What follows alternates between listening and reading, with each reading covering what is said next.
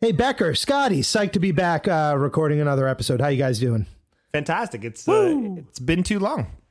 Yeah, it's been a little bit for us. I was getting ready for this week's episode, and like we all were, I was diving deep into Beatles history, and I was doing some last minute stuff this morning, and I found out that do you know that on this very day, the very night we are recording this podcast in 1965, all four Beatles met at George's house to decide on the title of their new record in 1965. You guys know this? Big. I know nothing about it. Oh, yeah. So we all know that it's 65. So the album's called Rubber Soul. Narrowly beat out the originally planned title, The Stony Beatles, not a drug reference.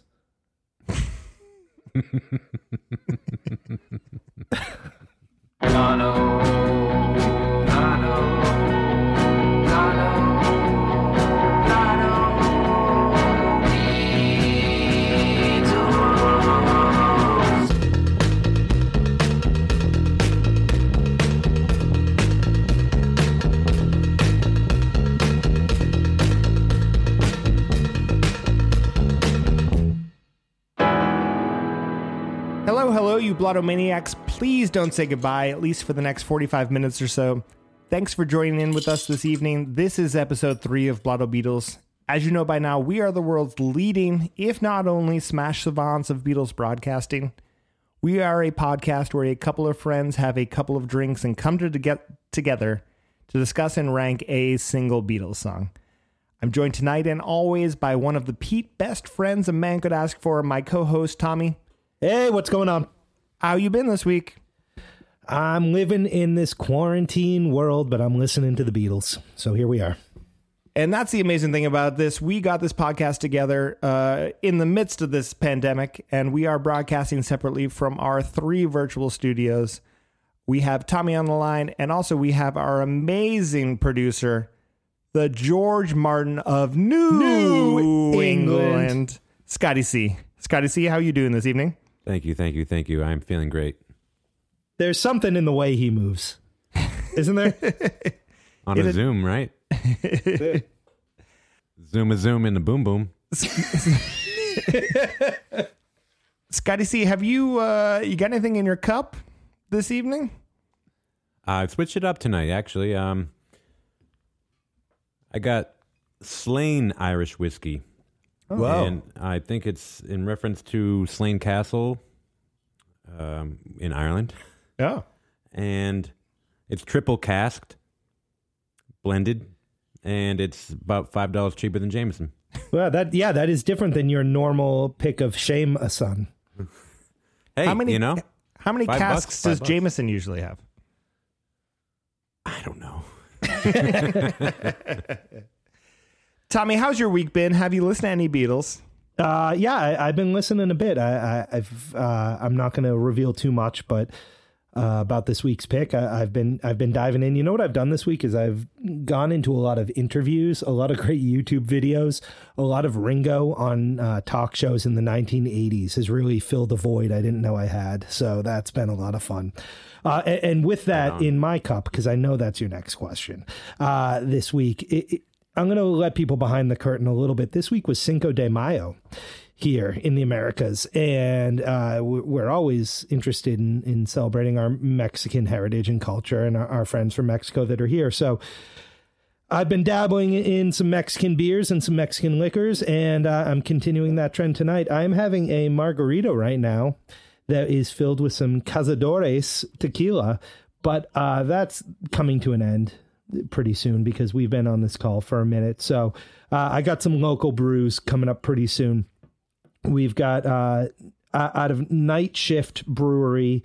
I think that's Everett, right? Is that Everett? Absolutely. Yeah. So out of the Night Shift Brewery, I've got a Night Light because I'm watching my waistline. It's a delicious, tasty lager. And then out of your own Woburn, Mass, made from Woburn water, famous from a civil action, I got the Boom Sauce Double IPA on deck. So excited to get going here and have a couple drinks with you guys. Nice to see you drinking local, and I'm excited to do a tequila-fueled episode with you. I myself, I have had a couple of bourbon cocktails with a little bit of Woodford Reserve. I bought a pandemic-sized bottle that I'm working my way through. We'll probably get an episode or two more out of that. But I do have a couple of local beers on tap. I'm going to tap into a Remnant, which is down the street in Somerville from me. I have a Maine Beer Company and also an Exhibit A that I'm hoping to get through on this episode. So pretty exciting stuff, I hope. Let's do it. So we come together, as you know, and we talk about a single track. But do you think there's anyone who's tuned in, Tommy, that maybe hasn't heard the Beatles? There very well could be some people, maybe they've just heard the name and because of this is our third episode. So much like the Beatles' third single, we're rolling in fame right now. It's all number ones for us. And it's just coming to the top of their podcast aggregator. And they're saying, what is this Beatles people are so excited about?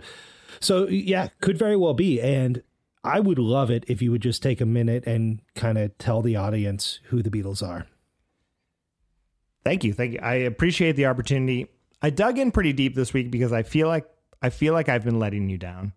Don't let me down. I said letting you down. And I think I nailed it this week. So let me give it a try. We have four lovable lads from Dublin: Larry, Adam, Bono, and The Edge. Yeah, you're off, man. They met as teens. Becker, the early 80s. Becker. Yeah. I think I got more. Okay, I think you're talking about U2 though. The band U2 with Bono.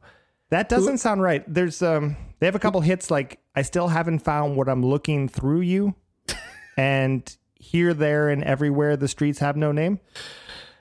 You've got to hide your mysterious love always. I don't know what happened to your Wikipedia page, man, but there is a massive merging of two bands going on right now.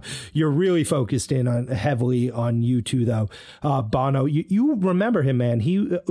It was your favorite thing to say that summer. Uno, dos, tres, catorce. You said that all summer long. Do you remember that? That you're talking about U2. That's how I learned to count. I don't think so, because the very famous record that I had Scotty C cue up in the studio jukebox, Achtung Baby, You're a Rich Man.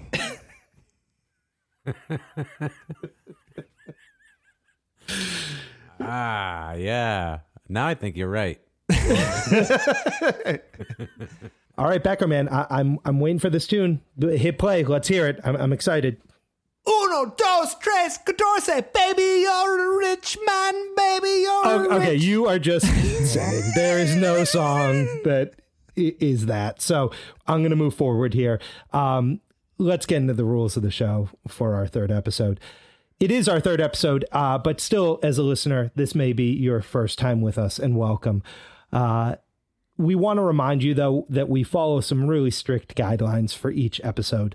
A few days ago, producer Scotty C, as we call him, the George Martin of New England, messaged both me and Becker with his pick for the week. He makes sure in that pick that he alternates both albums and primary composers from the previous episode. Tonight, we got on the line a little early. We had a drink together, and then we hit record. Becker and I are ready to go deep as an octopus's garden on this song, and just rank it at the end of the episode in the definitive list of Beatles tunes when you've had a few cocktails. For us, the big surprise, though, is going to come in this evening's magical mystery word. That's picked by Scotty C. If either Becker or I utter the magical mystery word, the show immediately comes to a halt, and we all have to take a shot that we all have on standby. Finally, our dear listeners, our Beatlemaniacs, as a gift to you, we will end this evening's episode with a karaoke rendition of that song, sung at the height of our inebriation. That tune was penned by the Fab Four and then reinterpreted by Scotty C here and our dear friend RB. If you'd like to reach out to thank us for that, to correct us on a mistake or to continue the discussion, we welcome that. You can reach out to us on Instagram, on Twitter, at Blotto Beatles. Those are our handles there. Or you can email us, blottobeatles@gmail.com, much like how Yoko used to write love letters to John. Don't forget to rate, review, and subscribe to us on your favorite podcast app.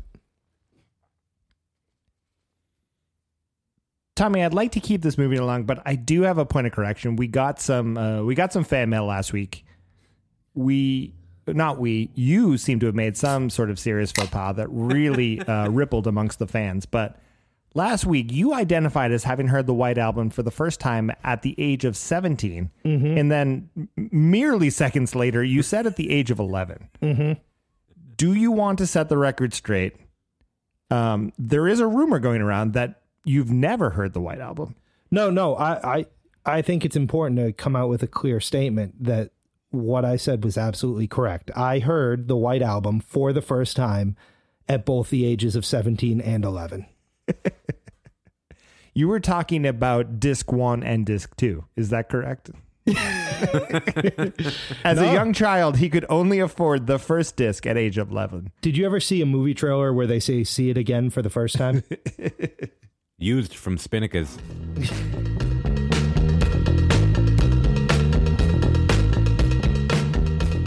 All right, welcome back, everybody. We are ready to get into the meat of this week's episode, much like the meat you saw on the cover of the original Yesterday and Today pressing.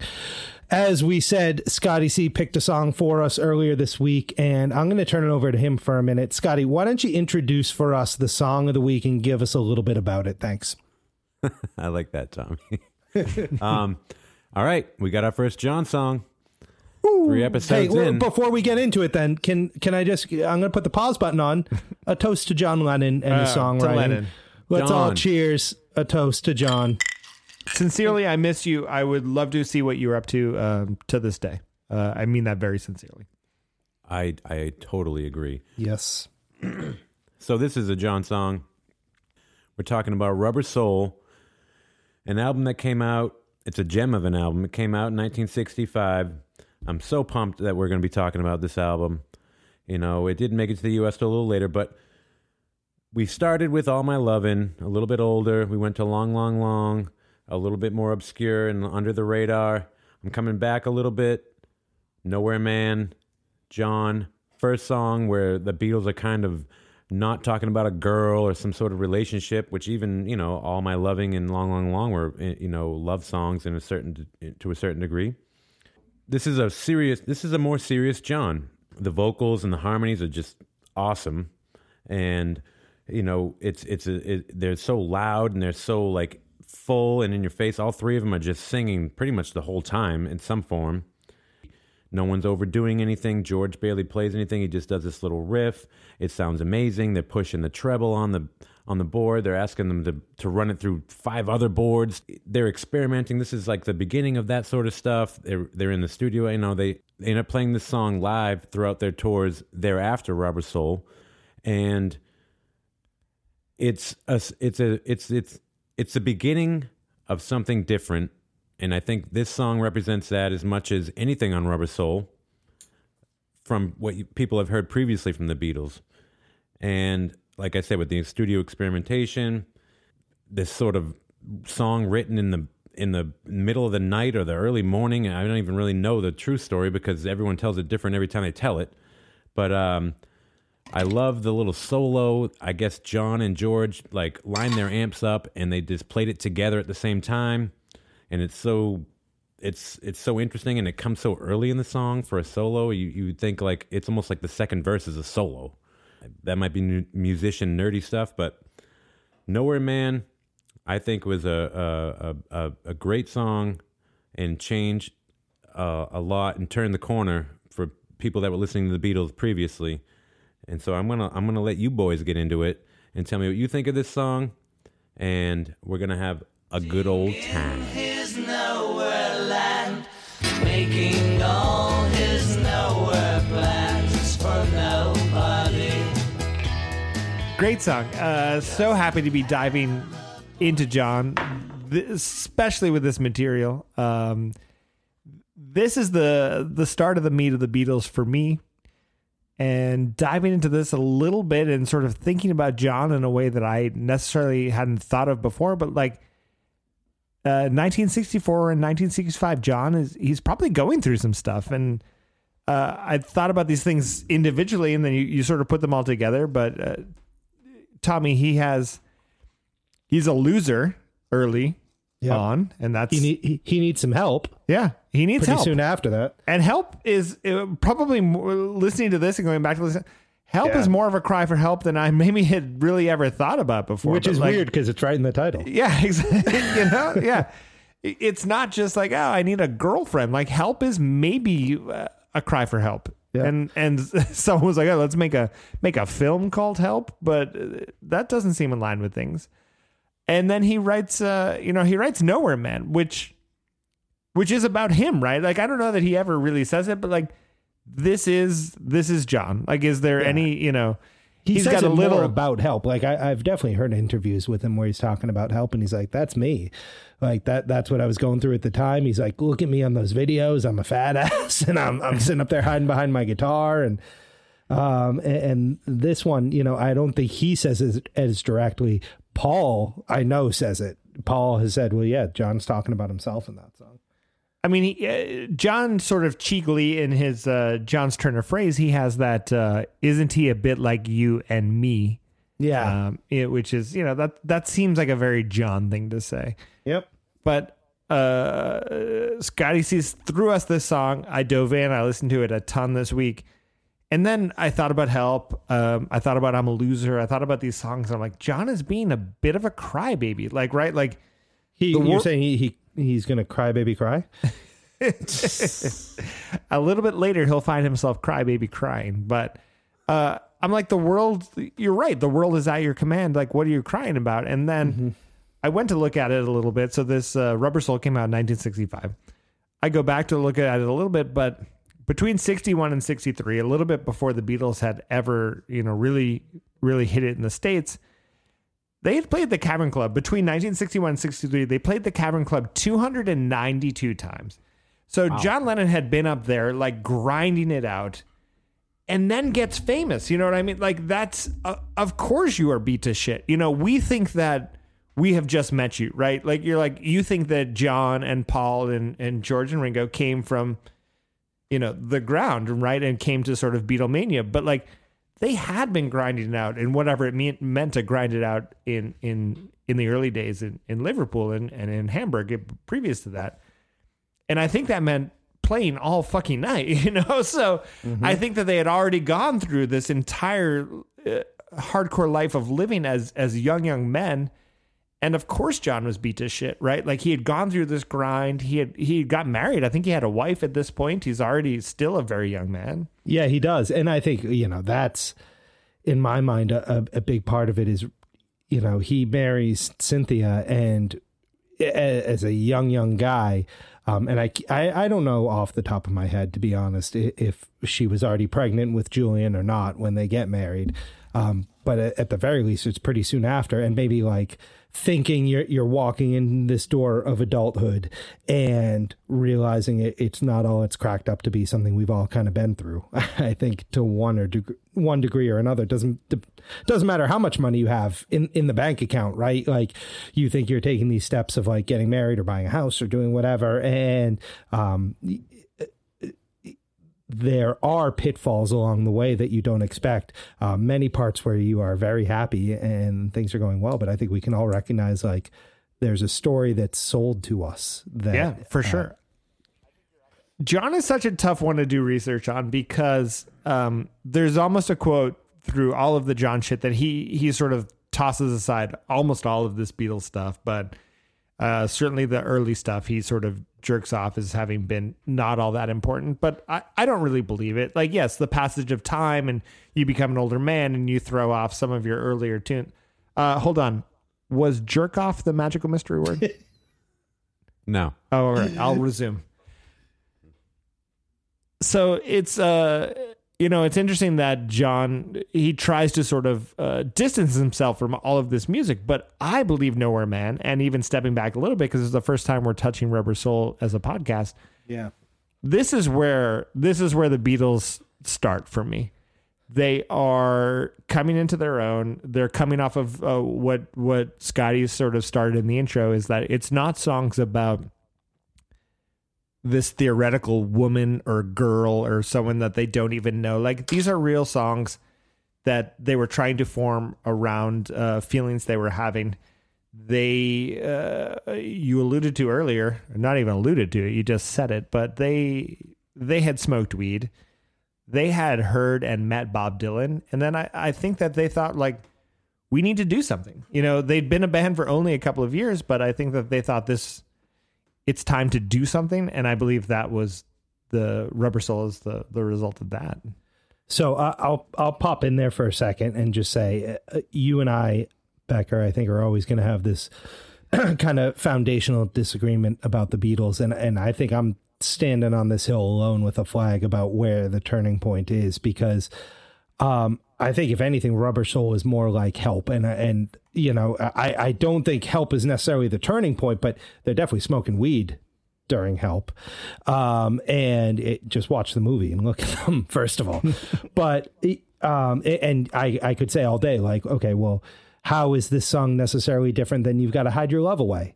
Which I think is another song where he's not just John isn't just talking to a girl in You've Got to Hide Your Love Away. But I'm not going to spend all day talking about Help. I want to talk about Rubber Soul and about this song. My introduction to the Beatles, a lot of ways, comes through Rubber Soul. We've talked a lot about that idea of you find your parents' record collection in the basement and you dig out the things that look interesting to you. You know, I found Tommy. Becker, you and I have talked about that. We both found Tommy. My mom had a copy of Rubber Soul hanging out in the basement as well, and I put that on. But this song was not on it because she had the U.S. release that she had stolen. I thought you were going to say because Rub Her Soul was a pornographic film that was released around we were the Catholic, same time. So, well, and coming back to that, she clearly stolen it from a friend because the last name Riley is written all over the record. But, you know, I think so. I didn't have this in my introduction of Rubber Soul. And when I'm listening to Rubber Soul, I don't know that there's a difference as a kid between the U.S. version and the British release, right? Sure. Let alone there wasn't Wikipedia. I didn't care about any of that. Rubber Soul still seems seamless as a U.S. release. Like, okay, I'm like, yeah, it's missing Nowhere Man. It's missing, you know, Drive My Car. But you don't think about that because you don't know it, you know. So specifically on this song, you know, and so I definitely came into it later, and I'm going to say I didn't hear the British Rubber Soul until I was off to college, and I know that for certain. So I bought it at Newberry Comics in Boston. And went home and listened to it, and, you know, realizing there were a few different songs on it. I think this is a fantastic song. I love this John, this like kind of barren, lonely John, even though he's not saying it's him. He's talking about the Nowhere Man, but we all know it's him, right? There's something, and maybe it is that third person thing that he's taking a step back away from himself as like the narrator to the character of Nowhere Man. There's something in this song that I'm always like, does it reach that emotional core of what I want it to get to?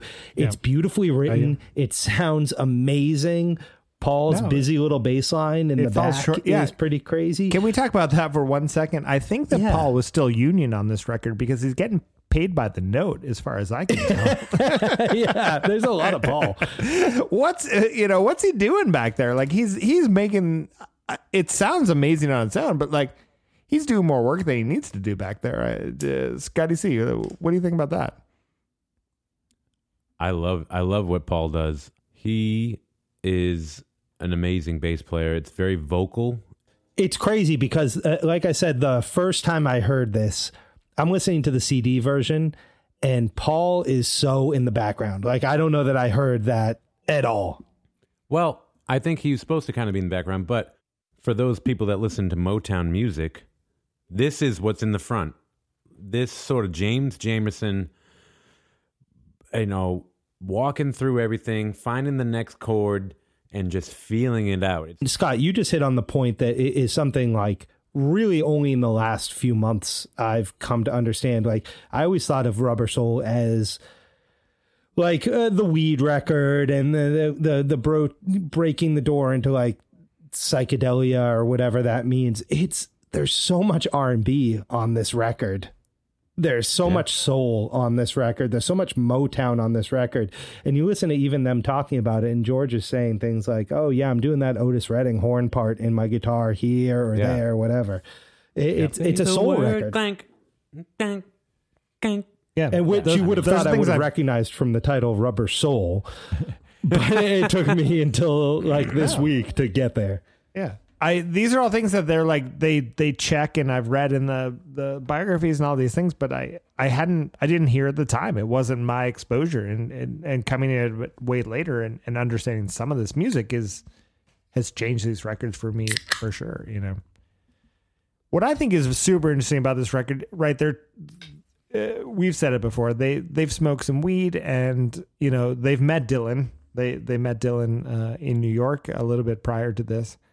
And I feel like they're trying to be serious on this record. And we're going to talk about all the songs and we'll be able to get through all of that. But there's almost some level of Beatlesness that they can't shake in a way, right? Like the Beatles background vocals and all of that, the la, la, la, like that has not gone away from, right? Like Dylan is raw and he's singing. And at this point, there's no one else singing on Dylan records or whatever. So it's interesting that their dive in to be like, these are our new songs, and this is sort of an honest take on things is still popified, right? Like this is what pop music is for them, and they can't pivot away from that. Right, but I think too, like, so it's Dylan, but you know, so are we saying the Byrds are only getting their stuff, their initial start from the Beatles, right? Like, are they just riffing off the Beatles to get their jump because they're ripping off Dylan? Well, if not Dylan, I was going to say, you know, like, they cover Dylan so much too, right? Yeah. And so, you know, you've got that. Wait, hold on. Should we be doing a Byrds podcast? Tommy, hold on. Let's start this. The Beards, the Beards casts, cast. But I think like, and that's Rubber Soul to me. Like it's got so much of that Crosby thing and that McGuinn thing together that like, that's that's been imprinted from an early age. I just can't shake that feeling of like, that's what these songs sound like, you know, when they're on the radio. You could almost mistake them for each other. So I did hear that this song was sort of written late in the recording process and sort of seemingly when they were struggling to put a record out. Is that the magical mystery one? No, but I think they did this song. They rehearsed it one day, and then a couple days later or the next day, they did everything quick. That same day, that same night or whatever. Yeah. Well, there's some funny stories I've heard about like this. John is, you know, he's home with Cynthia and with the kid, and he's feeling the pressure of like Bachelor Paul being able to just like crank out song after song after song. And Paul's like, I've got my 8 tunes, like, or my 7 tunes, whatever it is. Like, do you have yours? Where are they? Let's go into the studio 2 weeks from now and nail these down. And, you know, John's trying to live a life and be a dad and a husband at the same time as being John Lennon to everyone else. I think there's something to be said there. I know we've all read the same story about him, you know, trying to write a song for 6 hours one day and going to bed and lying down, and this just emerged from the muse somehow, like as a full and complete thing. But it's that dynamic between Paul and John is always super interesting to me. Yeah, absolutely. And especially on this record where they still are, you can almost draw the line because you have the benefit of history on your side right now, but like they're still comrades here together. Like there isn't you know, maybe I'll disagree with this later, but there isn't a super dividing line here where it's like, of course the Beatles were going to break up. Like of course Paul and John were very different people. Like this still feels like a record, which we're getting very close to. Album's not feeling like a cohesive record. We only have 1 or 2 more to go after Rubber Soul. And this tune is part of that. Is this the most cohesive Beatles record. It's probably not, right? Like Sgt. Pepper probably is in some degree, like in some level of vision, but I don't know. Like there's absolutely an argument for what you just said. And I have this as like a handwritten note from this week where like, is this the last Beatles album? Whoa. And I don't know. I'm not sure. No, I think Revolver is album. probably a Beatles album, but it's written together. But is it written from the notion of us putting an album together? Is a different question. Should they have changed their name to Beatles 2? Taken. It's already taken. Sorry. Copyright, patent pending. No, I think like whatever, like I said earlier tonight as we were talking, I don't believe Sgt. Pepper is my favorite Beatles record. But you said that tonight? I don't think there's an argument that Sgt. Pepper is not a full band Beatles record, right? Like, for whatever other instruments they're bringing in, for whatever orchestra or horn or whatever comes into a song, like that's the record of a band playing together. Yeah, I think that that album is probably peak album Beatles. That's a hot take. Sgt. Pepper's peak Beatles. Hot take. I think that just a reminder, you can bring your disagreements to @BlottoBeatles on Twitter. We will accept Tell them. us your peak Beatles. But in the world of like, we are writing this together and making an album, and the stories are still like, oh, Paul is coming around to John's house and they're writing these songs, I think that this feels more organic, right? Like Sgt. Pepper's did not happen by two friends sitting together and writing guitar music. It's impossible. It exists only in the comfiness of knowing that you have George Martin and Abbey Road Studios behind you. And probably because Rubber Soul happened, right? This is the first record where they spend a month in the studio just kind of taking the time to nail down what they want the songs to sound like. And that starts to hint at what else they could have in there. Of course, you hang out and you get to write all these tunes and be with your friends, and then you go on the road and no one cares about the music. And you had just been doing all of this work for years and years ahead of time. You're like, of course, I just want to hang out in the studio, Mm-hmm.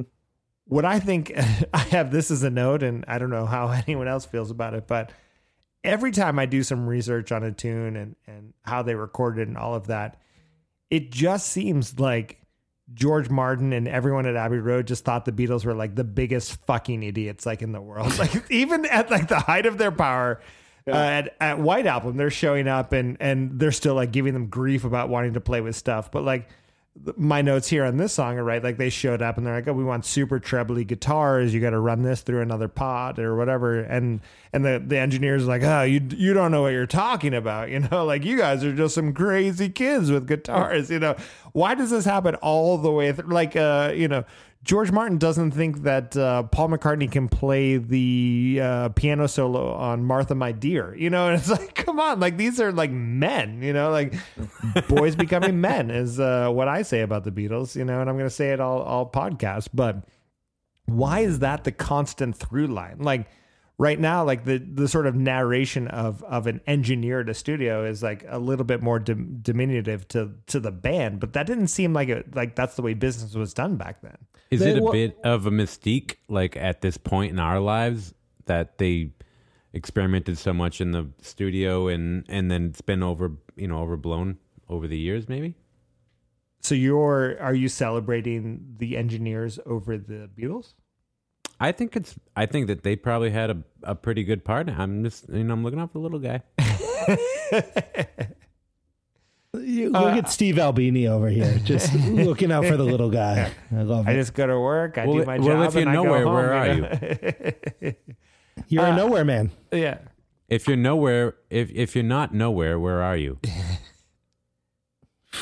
Is that a Lennon lyric? It's pretty serious. Hey. Is the magical mystery word somewhere?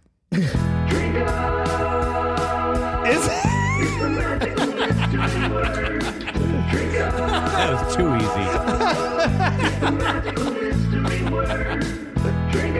Thank you, RB, for providing those sweet and luscious vocals. Yeah, as we drink this toast to the magical mystery word, which was, Scott? Somewhere. You might have said that like 5 times. I might be drinking a lot. That's all right. Somewhere. episode. So the word was somewhere. And once again, Scotty C's done yeoman's work in recording some of these sound bits, and he's enlisted the help of our dear friend RB. So a toast to them as we do this magical mystery shot. Thank you, guys. Thank you. Why did I ask for that? That was your fault. Sick, man.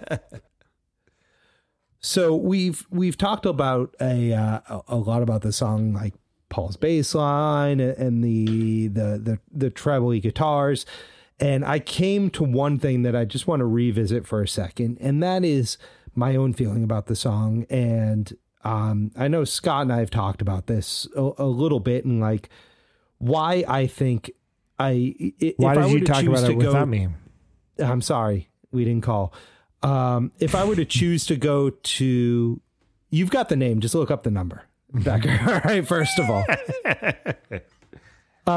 if I were to choose to go to Help the song or Nowhere Man the song, if those were the 2 songs on the jukebox, I'm going to put Help on first. And I don't necessarily know why that is, because this checks all the boxes for things I should love about a Beatles song. It's got interesting vocal parts. It's got a cool Paul bass line. It has Lonely John. It is a big box for me that I want to check. Amazing. Depression John, almost. I mean, like, I think that's what we're learning. Yeah. Like, it's depression. Right. Things I want to listen to and like uncover and discover. And I don't know what it is about Nowhere Man that makes it less interesting to me than Help. And the only thing I can come to is it's kind of like a cop out for me, is that like, is it just that he's not admitting I'm the Nowhere Man throughout the lyrics, like from start to finish? He's not just saying this is me. And that takes away a little of that personal connection. I don't know. Like, what do you guys think? Do you guys feel that same way, or am I alone in that? Because I think this should be one of my favorite Beatles songs, and I don't know why it isn't. This is my Beatles jumping off point. I think right around here, I think Norwegian Wood. I think this starts it for me in a big way. I'm going to put the pause button on you for a second though, because hey, Norwegian Wood, awesome song. Hey, wait, how did you get a pause button? Yeah, Scotty gave it to me, but I don't think I did. Did I? I'm talking about Nowhere Man. Don't talk about the other songs. Wait, Talk about Nowhere Man. Norwegian Wood comes 2 songs before this, right? Yes, Yeah. I believe so. It's a better song too, but But Isn't it good? so here's what I think about what, Norwegian Wood?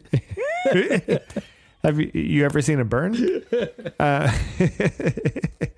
Here's the thing. I didn't have this reverence for Help until pretty recently. Like, I did not think about Help as deeply as Help probably really means, you know? So I still put that in the sort of toss off songs of like the Beatles writing about exactly what they're feeling in that moment, or I want to kiss a girl, I want to hold your hand. Like, it's not fully actualized. I'm not fully realized yet. And I hate to put you on the spot, but once again, you're not talking about Nowhere Man. Do you think Nowhere Man is a great Beatles song? Oh, are we getting to the rankings? Is that what you're asking me yet? Or you're just saying Are we talking about the rankings? We should do this. We are the Blotto Beatles, and our goal is to assemble for you a list. 5, 4, Yeah. 3, 2. We've got the list going, everybody, of every Beatles song. We're going to rank them for you. Greatest to leadest. It's so canonical. Or whatever the song. It is canonical. We've got them greatest to leadest. And this is our 3rd episode. And so I'm going to run down the list for you right now. Ranking in at number 1 right now, we've got Long, Long, Long from the White Album. It's primary composer George Harrison. And ranking in at number 2 is All My Lovin' from the album With the Beatles, primary composer Paul McCartney. So what we need to do right now, my friends, is we need to figure out where Nowhere Man ranks in this great pantheon of Beatles tunes. And as you can probably tell here, I'm struggling because my head is saying one thing and my heart's saying another. And I'm going to rely on you, Becker, a little bit to lead the way on this guy and tell me what you're feeling on the 1, 2, 3 scale for Nowhere Man. Well, it can't rank nowhere, so it's got to rank. It's got to rank on the list. You're right. Yeah, it's of course. Yeah. So right now, if I had to reshuffle, I am keeping long at the top. All right. I'm going number 2, Nowhere Man. I can appreciate that. And I'm going number 3, All My Lovin'. I can agree with that. You know, there's and here's if I can defend this, I think that I think there's a bunch of great early Beatles songs that we're going to talk about, and I think some of them are going to topple All My Lovin', and maybe some of them are going to topple Nowhere Man. But right now, I feel like we're setting up sort of a strong system to start slotting in other tunes. And you know what? Here's a question I just want us to consider, and I think you're right here. But I think there comes a time where we're going to need to talk about how good the song is versus the importance of the song historically, right? And I think there is something to be said for All My Lovin' being a more important song than either Nowhere Man or Long, Long, Long, right? Especially because of the Ed Sullivan component there. This is the first song that Americans see the Beatles play. And I don't know what our answer is there philosophically. I don't know that we need to come to one. And I think it could change day by day, but I'm excited for it to be part of the conversation. Yeah, and that's what's going to be exciting about the list and the evolution of the list is that we're making commitments right now that is going to bump this stuff maybe way down the line. You know, we have no control. You know, what it means right now and what it means 50 songs in is going to be a crazily different conversation. Oh my goodness, that was our ranking, and that is the episode. Thank you so much for listening to episode 3 of Blotto Beatles. I'm Tommy. That was Becker, your co-host. And as always, we were joined in the virtual studio by the George Martin of New England, Scotty C. This podcast was produced, edited, and composed magically by him. We had additional musical supervision. I'll be honest with you, it came out just this week. It may come out in our earlier episodes as we are still editing them before publishing them. So we need to let you know that additional musical supervision and assistance came from our good friend RB. Go check him out at Ryan O. Brooks on all your socials. Okay, so huge thanks to him for helping out with this music, for coming on, for lending us a hand on this episode, on previous episodes, on future episodes. We are Blotto Beatles. Don't forget, rate us, review us on all your podcast aggregators that are out there. Don't forget to give us those 5 stars. Don't forget to subscribe. Don't forget to follow us at Blotto Beatles at Instagram, at Twitter. Don't forget to email us, blottobeatles@gmail.com. Tell us everything we said that was wrong. And my friends, much like George and John after they drank too much of that magic tea, don't forget to drink responsibly. Let it be. Yeah, just let it be. Don't forget to drink responsibly. We're all in our homes. We're all here safe. Drink responsibly. Do the right thing. Listen to the Beatles. This has been Blotto Beatles. Reach out to us. We're excited to hear from you. Thank you. Thank you, RB. Peace and love. He's as blind as he can be, just sees what he wants to see. nowhere